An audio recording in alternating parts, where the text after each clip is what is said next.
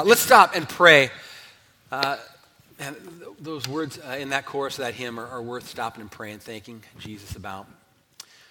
Father, we thank you for sending Jesus. And Jesus, we thank you for saving us. That while we were still sinners, you died for us. You demonstrated your love for us in that. And when we trusted you, you transferred us out of the kingdom of darkness into the kingdom of your beloved Son, in whom we have forgiveness of sin. So thank you, Jesus, for being a Savior. Jesus, we thank you for being a helper, Lord, that you sit on a throne of grace and that we can confidently come anytime, day or night, to ask for help in our time of need. Jesus, we thank you that you're the high priest that gives us a right to approach that throne. Jesus, we thank you for being our keeper, that you're going to help us persevere to the end because you're not going to leave us or forsake us. Thank you for that promise, that statement you made when you said that those the Father has given me, none will snatch them from my hand. Thank you, Jesus, that you are actively helping us persevere in faith through difficult things like we sang about, and loving. Jesus, we thank you for your love. You didn't just do this out of duty, but you love us. You made us in your image, and it's your joy to restore us back to that image. So we just thank you, Jesus, for being all these things and more for us. I pray that you'd help us to see your glory this morning, that we would be amazed and astonished, just like these people in this scene were. But even more than that, it would turn to repentance and faith and renewed hope and joy and worship. In Jesus' name, amen. Amen. Well, if you don't know me, my name's Kenny. My wife Betsy and I have two kids. Our daughter Lily May is 8. Our son Levi is almost 7. He will be 7 next Sunday. To say the least, he has mixed feelings about authority. Parents, any parents in here, you got a kid like that? Maybe it's just my son Levi. But yeah, he's at a stage of life which we never really grow out of. He's got some mixed feelings about authority. Let me give you an example. Last week, we were at the church picnic over at Clark Park, and we're having a great time. Betsy and I, these are all these people that we don't see every week, and so she and I didn't sit together the whole time. She's talking, and I'm talking. We're like hummingbirds flitting around, talking to different people, and our kids are doing the same. And Levi, at one point, just got sort of in the fray with all these junior high kids and high school kids who were running around in a water fight, filling up water bottles and soaking each other, and they didn't realize he was playing with them. He just was part of it, and so he's going over and filling his water bottle up, and I'm trying to keep an eye on him, and I look over at one point, and he's like dousing some like adult that I don't even know who's having a conversation, totally not in the fight. And I had to go pull him aside. I'm like, buddy, you can't throw water on just anybody. And this is the response we get a lot these days.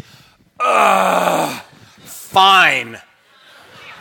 Man, that word fine these days does not go over well in our house. So fine, and he's looking past me. He just wants to get back. And I'm like, buddy, you can't throw water on people who aren't playing. Do you understand? Fine.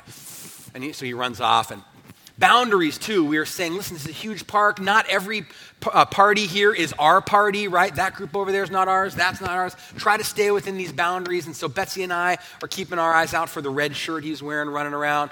And we have to go, grab him and bring him back and say, no, that's outside boundaries. And we get the, fine. But at some point, he got himself lost. Near the end of the picnic, people were starting to leave, and Betsy and I are looking around, no red shirt. We start getting a little antsy, pulling other people in. We start, scattering out. And I finally, all the way around on the other side of the lake, he's coming the other way with his scooter and one of the park rangers in their little golf cart. And he'd found his way all the way to the very front of the park at the gate and realized, I don't know anybody, right?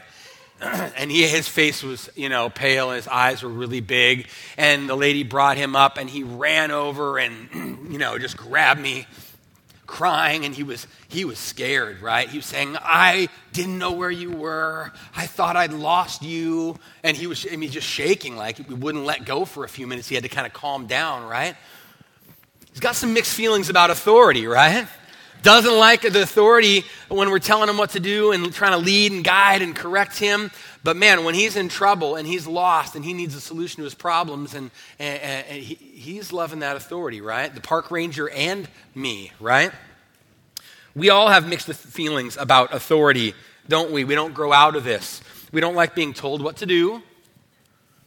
We don't like being led or instructed or corrected or guided often. Even stupid little trivial things like a no U-turn sign remind me how much I can just resist authority, right? I have to drive another mile down and turn around. I mean, there's no traffic right here. There's something in me that just wants to resist. Much less God's good commands, right? That draw a line where my heart wants to go. There's something in us that we don't like to be led. We don't like to be taught, told what to do. And we don't also like being held accountable to authority much either, do we? Not just the boundaries being drawn, but then when we step over them, we can resist being held accountable to the consequences of authority, right? I mean, maybe you can relate. I've gotten a speeding ticket before that I was totally speeding, knew I was speeding. They had me dead to rights, and I still resented the fact that I had to pay the ticket and go to traffic school, right? That I couldn't get out of it. I tried to get out of it, right? And I had to do it, and here I am. I'm resenting the authority that I know I broke, right? We don't like being held accountable to authority when authority actually says, no, you're going to have to pay the consequences here. But I think at the same time, for all of us, there's also something in us, even as grown-ups, that we long for authority, and we want there to be an authority, a real authority that is true and trustworthy, right? That's good, acting in our best interest, that's wise and strong to protect and provide. There's something in us that wants authority like that. We want someone who knows answers to our deepest questions, right? There's something in us, we want someone who can solve our biggest problems that we face. We want someone who can cure our sickness. And we even want someone who has the authority and the power to protect us from our enemies, right? I might not be happy with the cop when I see him walking up in my rearview mirror when I was speeding, but if I'm in trouble and my life's threatened, I'm happy to see that man, aren't I? We want someone with more authority than our enemies on our side. And Mark doesn't waste any time in his gospel helping us see that Jesus has this kind of authority, the authority that we desire and we ought to want to submit to. That we ought to, I say. We still don't. We can resist it. But Jesus has the kind of authority that every one of us needs and ought to desire. He has authority to teach and lead us back into the truth, and he has the authority to save us from our most powerful enemies. And this scene here, Mark 1, 21 through 28, we're going to see both. Let me read it.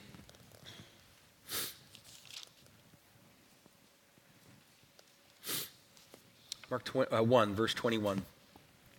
And they, that's Jesus and these disciples that he's begun to call in the previous verses, they went into Capernaum. And immediately on the Sabbath, he entered the synagogue and he was teaching. And they were astonished at his teaching, for he taught them as one who had authority and not as the scribes. And immediately there was in their synagogue a man with an unclean spirit. And he cried out, "What have you to do with us, Jesus of Nazareth? Have you come to destroy us? I know who you are, Holy One of God." But Jesus rebuked him, saying, "Be silent, come out of him." And the unclean spirit, convulsing him and crying out with a loud voice, came out of him. And they were all amazed, so that they questioned among themselves, saying, "What is this? A new teaching with authority. He commands even the unclean spirits, and they obey him." And at once his fame spread everywhere throughout all the surrounding region of Galilee. Two things we see Jesus doing here that demonstrates that he has this authority. One is he speaks with divine authority. And number two, he acts with divine authority to overcome our most powerful enemies. So those are two main points. Jesus speaks with divine authority, God's authority. But he demonstrates it in what he does with this unclean spirit in this man by overcoming and delivering this man from its power. So he speaks with God's authority and he acts with God's authority. Let's look at the first. Jesus spoke with divine authority. He teaches and the people are blown away. Verse 21, they went into Capernaum. Look back in verse 14. Mark says, here's Jesus' mission. Here's what he's mainly about right now. And he's calling disciples to travel with him and do. It says, verse 14, he came into Galilee, this whole region, proclaiming the gospel of God, saying, the time is fulfilled, the kingdom of God is at hand. Repent and believe the gospel. So he is coming into Galilee with the purpose of teaching, proclaiming. And this is a mission of speaking, right? Telling people this good news that God's plan is being fulfilled. It's at hand right now in him. And in verse 17, we see that his speaking mission is also a fishing trip. He's pulling disciples in. He says, come with me. I'm going to make you become fishers of men. So proclaiming the gospel of God is fishing for men. Speaking and teaching in these synagogues like this, what Jesus is really doing is fishing. He's inviting people to receive him as God's chosen one. The very first verse, Jesus Christ, the Son of God, to receive him. And so they enter into Capernaum, and it says on the Sabbath he entered the synagogue. Now, synagogues weren't just little temples, right? Little, temple outlets, right? This was different. The temple was where they went in Jerusalem and they offered sacrifices and observed these festivals at times. But synagogues were in every town where there was at least 10 or more Jewish men, and they would establish a synagogue there. And the main purpose of the synagogue on every Sabbath was to read and teach the scriptures so that the people would know and understand God's word, the Old Testament scriptures. And these synagogues would have synagogue rulers like Jairus, right? We read through the first 8 chapters a couple of weeks ago, 3 weeks ago or so. And there's Jairus, and he was one of these, but he wasn't the pastor. He wasn't the clergy. He was like an administrator. These rulers sort of called the gathering, led the gathering, made sure the scripture was read. But the teaching happened from scribes and rabbis, traveling teachers, experts in the law who would travel and be invited to come up and speak and comment on and explain the scriptures that were read in the synagogue. And so it was common in a Sabbath gathering for the scripture to be read and then someone who was visiting to come up and give the message. We're not accustomed to that, right? If one of you said, could I give the message this morning? We probably would say, no, unless you're Billy Graham or something. That's not the way we do it, but this is what they were accustomed to. Look at one example. Put that up on the screen, Connor. Acts 13, Paul and Barnabas are traveling and they come to this town, Antioch of Pisidia, and we get a little glimpse of Sabbath synagogue worship. On the Sabbath day, Paul and Barnabas went into the synagogue and they sat down. After the reading from the law and the prophets, the rulers of the synagogue sent a message to them saying, brothers, if you have any word of encouragement for the people, say it. They're invited to speak. So Paul stood up and motioning with his hand said, men of Israel and you who fear God, listen. And he began to teach and explain the scriptures that had just been read. And that's what Jesus is doing right here. He and his disciples have come into the synagogue, and we're not sure if he was invited or in the service or ahead of time, but he was given the platform to teach, right? That's what Jesus is doing. He's explaining the scriptures. And Mark doesn't tell us what scripture. There's sometimes in the Gospels where he tells us, well, this is what was read, and then Jesus said this in response. But here, he just wants us to know that Jesus was teaching. So I'm going to assume, going back to verse 15, that whatever scripture was read and he was explaining or teaching on, here's Jesus' main point again. He went about proclaiming, the time is fulfilled, the kingdom of God is at hand, repent and believe the gospel. In other words, the time that you've been waiting for God to fulfill is here. It's arrived, and I'm announcing it right here and inviting you into it. Jesus is teaching, and the people's response, verse 22, it says they were astonished. They were literally blown away. Jesus' words hit them with force. That's what this word is. They were just astonished at Jesus' teaching. And notice what it is about his teaching that Mark says astonished them. They were astonished, for he taught them as one who had authority and not as the scribes. That word as is significant, right? What he's not saying, at least here, is that what they were astonished by was his message, he was saying things that he doesn't say, well, he just taught, he didn't teach them what the scribes taught so much as the scribes taught. The manner in which Jesus taught was different, radically different from the manner with which the scribes taught. So how did the scribes teach?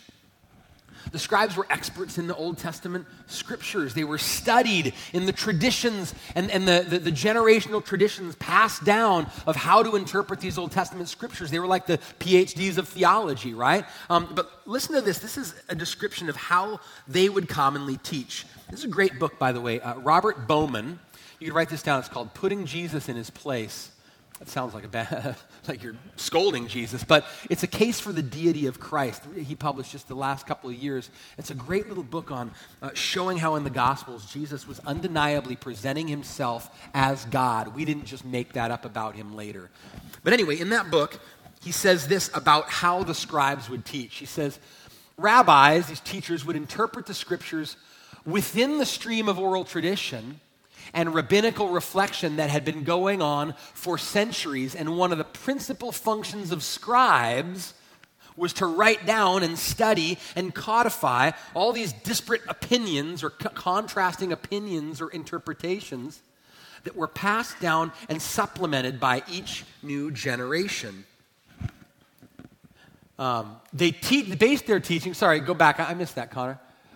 They based their teaching on this oral tradition to such an extent that offering interpretations of Torah without citing past rabbis or scribes was something of an outrage. So in other words, what the people were used to in the scribes' manner is them pointing outside of themselves for authority, right? Their authority was derived. They were saying, no, listen, this isn't just me here.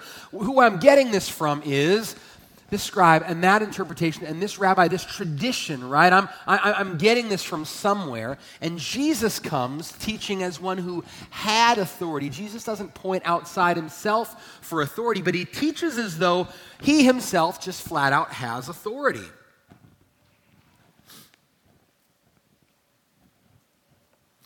It's like he's saying all this Old Testament scripture was actually about him.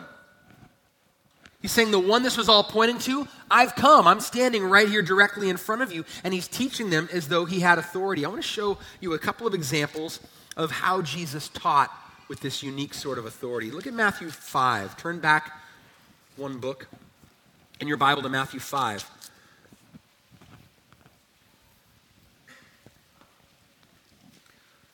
This pattern of how he's teaching here in Matthew 5, he's setting his teaching apart from the Pharisees and scribes. Look at verse 20. He says to the crowds, I tell you, unless your righteousness exceeds that of the scribes and Pharisees, you will never enter the kingdom of heaven. So he's about to say, listen, the scribes and Pharisees have been teaching you about these commands about anger and lust and divorce and taking oaths and revenge and stuff. And what they have been saying is more narrow than what is the case. So look at the first example. Verse 21, he says, you've heard it said to those of old, you shall not murder, and whoever murders will be liable to judgment. But I say to you, whoever's angry with his brother will be liable to judgment. Whoever insults him will be liable to the council. Whoever says you fool will be liable to the hell of fire. So he says, you've heard it said of those who said, but I say to you, right? And he does it again with lust in verse 27. You've heard it said, but I say to you. And in verse 31 with divorce, it was also said, but I say to you. In verse 33 and 38, he goes on. He keeps saying, you've heard it said, but I say to you. He puts himself in a whole other category where he says, I can just say to you. And at the end of the Sermon on the Mount in chapter 7, verse 24, he says about all these words that he's just been teaching. He says, everyone then who hears these words of mine and does them will be like a wise man who built his house on a rock. And everyone who hears these words of mine and doesn't do them is like a foolish man who built his house on sand. These words of mine, he says, are worthy of you laying the foundation of your life on. My word, he says.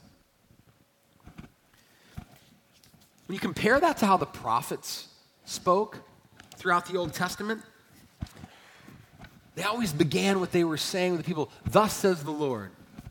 Or the word of the Lord came to Isaiah, right? Making it very clear, what I'm about to say, God told me to say this. I'm representing someone else. And Jesus just says over 100 times, I say to you, I say to you, I say to you. In fact, he has this weird habit of amening his own I say to you before he says it. That's weird. Normally, when do you say amen? Where does amen go? At the end, usually with someone else says, right? Someone says something that's true, that is worthy of being agreed with, and someone says, amen, so be it. That's true, right? Amen. Jesus here has this habit of amening what he's about to say before he even says it. Listen to Robert Bowman again. He says, Jesus' habit of beginning a sentence with the word amen has no precedent in the Old Testament like this, nor have scholars found any precedent in the rest of the ancient Jewish literature. There is something strange about Jesus saying, amen, amen, I say to you. Truly, truly, I say to you. It's like he's saying, my word carries so much authority that I can amen it before I say it because I don't need to wait for you to amen it after I say it. He just says, it's true what I say to you, and then he goes. In Mark 13:31, he says, heaven and earth will pass away, but my words will not pass away. Realize what he's saying. All of creation is not as enduring as words I say. My word is more enduring. It will last longer than all of creation. My words, Jesus says. What I promise will come to pass, what I command, what I warn, what I announce is more trustworthy and enduring than all of creation. So who talks like this? God talks like this. People don't talk like this. Mark wants us to see very clearly, this isn't another prophet, another scribe, another rabbi or teacher. This is God. This is the Christ, Son of God. He's come and he's bearing witness to his identity, even with the way he speaks and teaches. It's no wonder people were astonished by how he spoke. But that's not the only thing that astonished them. Go back to Mark 1. How he spoke, the manner with which he spoke, this divine authority that he spoke with astonished him. But also, he displayed his divine authority over a demon, over a satanic spirit that had overcome this man. He demonstrates it by showing that he has divine authority to deliver us from powerful enemy. So here's the scene. Jesus is proclaiming the kingdom of God is at hand, repent and believe. And it provokes a reaction in this one man, really this one spirit who has overtaken this man. Verse 23, there was in their synagogue a man with an unclean spirit. And I don't think that Mark, he uses the word immediately a lot, and he doesn't usually mean immediately in sense of time. It's a manner of speaking where he's just moving the story on. I think that in this scene, this man is just sitting in the synagogue. He has an evil spirit. It doesn't sound like all of a sudden he burst through the doors and busted in, because I think he's responding to what's already been happening. As Jesus is teaching with this authority and saying what he's saying, verse 23, there's a man with an unclean spirit who cries out. Let's pause here for a second. Just make sure that we're all clear. The Bible is unapologetically supernatural. He's not just speaking metaphorically of a man with mental illness or who's delusional. He intends us to understand this man was being controlled and influenced by an evil spirit, a spiritual being. The Bible teaches that there's a spiritual realm, that God is spirit, and that he's created more than just physical creation, but angels, spiritual beings that we know a little bit about, but not as much as we're probably curious about. And he doesn't give us details, but he says that there is a spiritual enemy, Satan, that at some point angelic beings, some, rebelled against God, turned away, opposing God, and are currently actively in this world, still to this day, opposing God by attacking the people God made in his image, opposing God by opposing his work through people that he made. Look at Ephesians 2, 1 through 3. As it describes the state that we're all born into. What does it mean to be a human being who's fallen in sin? He says, you were dead in the trespasses and sins in which you once walked, following the course of this world, following the prince of the power of the air, the spirit that's now at work in the sons of disobedience. He's talking about Satan. And he says, among whom we all once lived in the passions of our flesh, carrying out the desires of the body and the mind. And we were by nature children of wrath like the rest of mankind. So Paul's saying, ever since Satan's initial victory in the garden, tempting and Adam and Eve turned from God's authority and has tried to establish their own and acted on their own authority and transgressed God's boundary, from then on, Satan has actively been at work leading people in this world along a course. He says the course of this world is the same course that this prince of the power of the air is leading people down. And notice he says we're not innocent victims here. Go back, actually, Connor, to that first slide out of the Ephesians, would you? Just 2 slides back. He says we're following the prince of the power of the air, but we're not innocent victims. Go to the next slide. He says because we're simply carrying out the passions of our own flesh, the desires of the body and mind, because by nature we're children of wrath. There's something about our sin nature that's bent away from God's authority, so that it's not very difficult for Satan to just lead us in this course, right? Because our hearts are already bent that way, and he's just leading us along. He's just keeping us in this course. Satan is actively doing that, and he's not omnipresent like God. You realize that, right? Even though sometimes we don't think, we can think of Satan as greater than he really is. He's not everywhere like God is everywhere. The Bible says we have enemies. Look at Ephesians 6:12. Put that up, Connor. We don't wrestle against flesh and blood, but against rulers and authorities, against the cosmic powers over this present darkness, against the spiritual forces of evil in the heavenly places. He's saying there are very real spiritual beings who are actively opposing God by attacking people, us, fighting, scheming to keep us in this course, to keep us just following like lemmings, right, to our destruction, just to stay in the darkness, right? Paul says, 2 Corinthians 4, I think the God of this world has blinded the minds of unbelievers to keep them from seeing the glory of God in the face of Jesus Christ. Just to keep us in this course. There's an enemy. There are enemies in this world. So let's go back to our scene now. I wanted us to remember that as a detour because this man in the synagogue who's under the direct control of a demon is not the only man in the room who's under Satan's influence and targeted by Satan's schemes, right? Everybody. All are following in this course. This man uniquely has been overpowered or is controlled in some way by this demon. And this demon, in verse 24, Jesus is saying what he's saying, and the demon realizes who he is, and the demon blows its cover, I think. This man is in the synagogue, and this demon realizes, I know who you are, and he asks a question, and he makes a statement. He asks, what have you to do with us, Jesus of Nazareth? Have you come to destroy us? Bursts out with it. And why does he ask it? Because of his statement. I know who you are, the Holy One of God. This demon recognizes who he's looking at, who's speaking right here, who has arrived. And he panics. He panics. Have you come to destroy us? He knew. Genesis 3:15, put that up, Connor.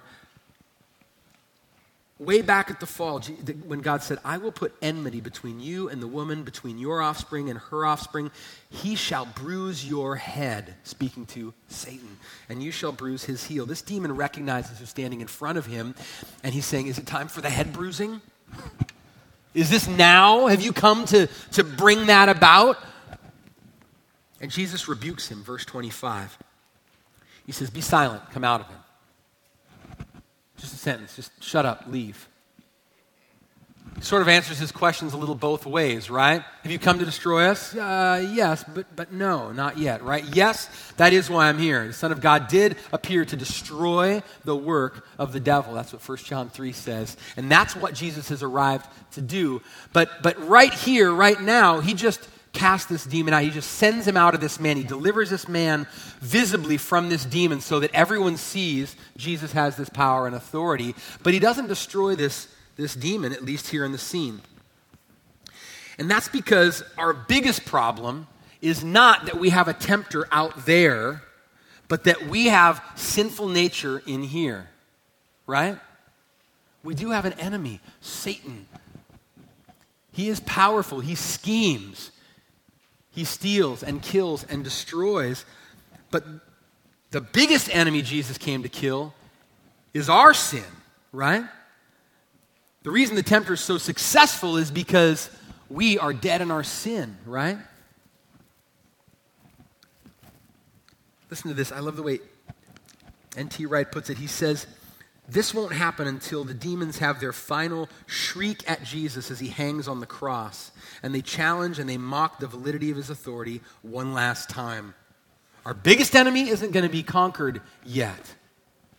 It's going to be conquered at the cross. And the irony of the cross, the mystery of the cross, is that at this moment where Jesus looks the weakest and like he has the least authority, he's just hanging there helpless, struggling for breath. Paul says that's the power of God. That's the gospel right there. The world calls that foolish. That's the power of God. He's triumphing over his enemies at that moment at the cross. Wright says, the cross is where Jesus completes the work he begins that day in the synagogue. Have you come to destroy us? Yes, but not yet. He sends this demon packing. He's going to do the final destroying at the cross. Verse 26, look at the demon's response.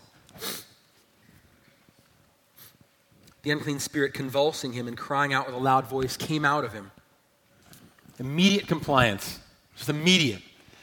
Here's this demon that was powerful enough to control this man and his speech, dominate his life, and with a sentence, Jesus just says, shut up, leave. And he's gone with a word.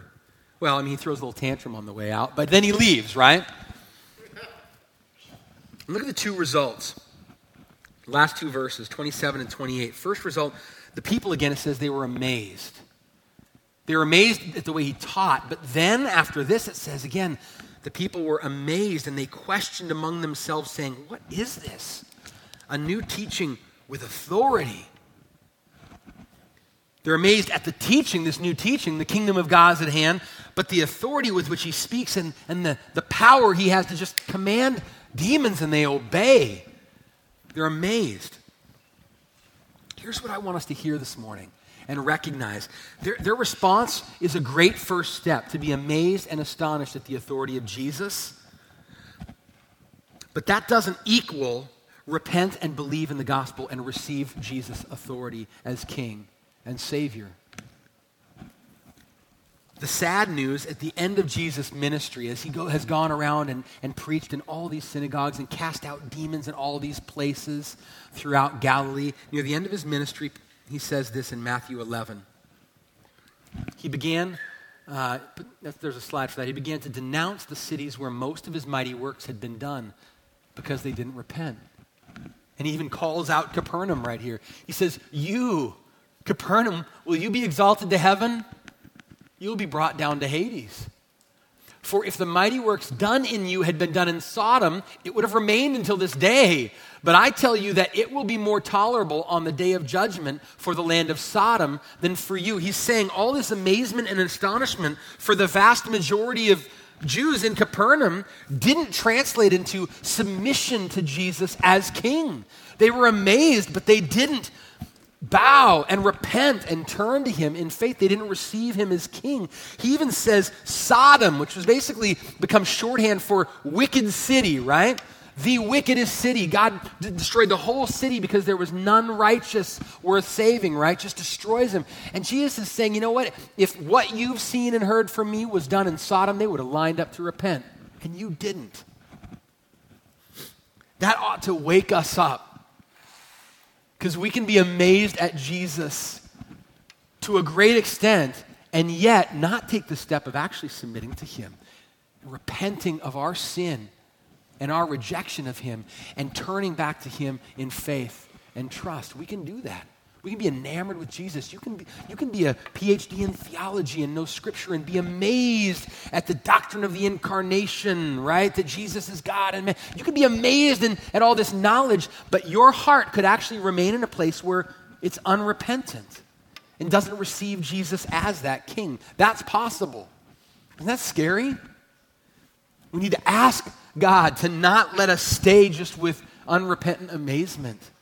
But amazement would move through all the way to its intended result of worship. God wants that to be our response. Mark wants that to be our response. He wants us to be so amazed that we receive Jesus. I couldn't help but think this last week, studying in this passage and thinking about this huge arrival of this long-awaited promised one and then how he was received, right, or how he ought to be received. I couldn't help but see some parallels here with the iPhone 6. I mean, now Apple has got this reputation for every year millions of people are waiting for the next big reveal at secret location, and they're going to unveil the next mysterious thing that we all need, right? I'm mocking, but I have an iPhone, okay, so there's no problem with that. But I was thinking about this, millions of people have been waiting for months and blogging about when do they think it's going to get announced? What is it going to be? Smartphone, watch, what's that? How big is the iPhone 6, right? And all these people are just waiting. And then there's this announcement that's so big, U2 has to be there, right? And he gives 50 million people their album for free as part of this announcement that the iPhone 6 has arrived, right? Bono's like the John the Baptist of the iPhone 6. He's or something like that. Anyway, then there's this big announcement, and the first weekend that pre-ordering went up online, 4 million people pre-order this thing. They're just like, here's my money, right? And then the first weekend that they start selling it in stores, worldwide over 10 million sales the first weekend. I'm sure there would have been more if they just had that much, right? They just were running out of stock. I grabbed a couple of pictures of just some of the craziness. I did not go and get in a line like this, but this was in London, at one of the big Apple stores in London, and it just goes all the way back. The picture, I had to crop it, but it just goes all the way. It's like a mob going around, the whole city block, right? Here's this next scene at this London store. Here's the first few people who got a phone. They're being exited out through like a line of people, Apple employees high-fiving them to the crowd, cheering that they have iPhones, And then check out this guy. This was the first guy in this store to get two. He's leaping for joy. Okay, great. It's exciting. iPhone 6 is pretty cool, right? Mark wants us to see that the arrival of Jesus as conquering king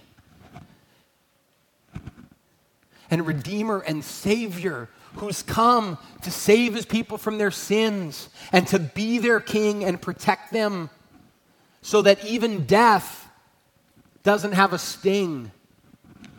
How much more should we receive him with joy and enthusiasm like that guy? I saw that picture and I thought of that guy in Acts that Peter and John healed and he couldn't walk all his life. And it says he's leaping and praising in the temple and praising God. And I saw that picture. I'm like, that needs to be us, right? Over this great news. Pray. If that amazement in your heart doesn't lead to that sort of joy and worship and repentance and trust in Jesus, ask the Lord. Lord, help me. Say, I believe. Help me in my unbelief. Last result here, verse 28. It just says his fame spread everywhere throughout all the surrounding region of Galilee. And I thought about that, and the news of this Jesus who had unparalleled authority in his teaching and his power over unclean spirits, it just began to spread. They didn't even entirely know who this Jesus was yet, right? I mean, this isn't evangelism yet, but the news of him is just spreading throughout Galilee so that he keeps getting to synagogues, like verse 39, from town to town to town, and he preaches in every synagogue and casts out demons and just reenacts this scene we just read right here throughout all of Galilee who had already heard of him. And it just made me think, we know what happened. We know who Jesus is.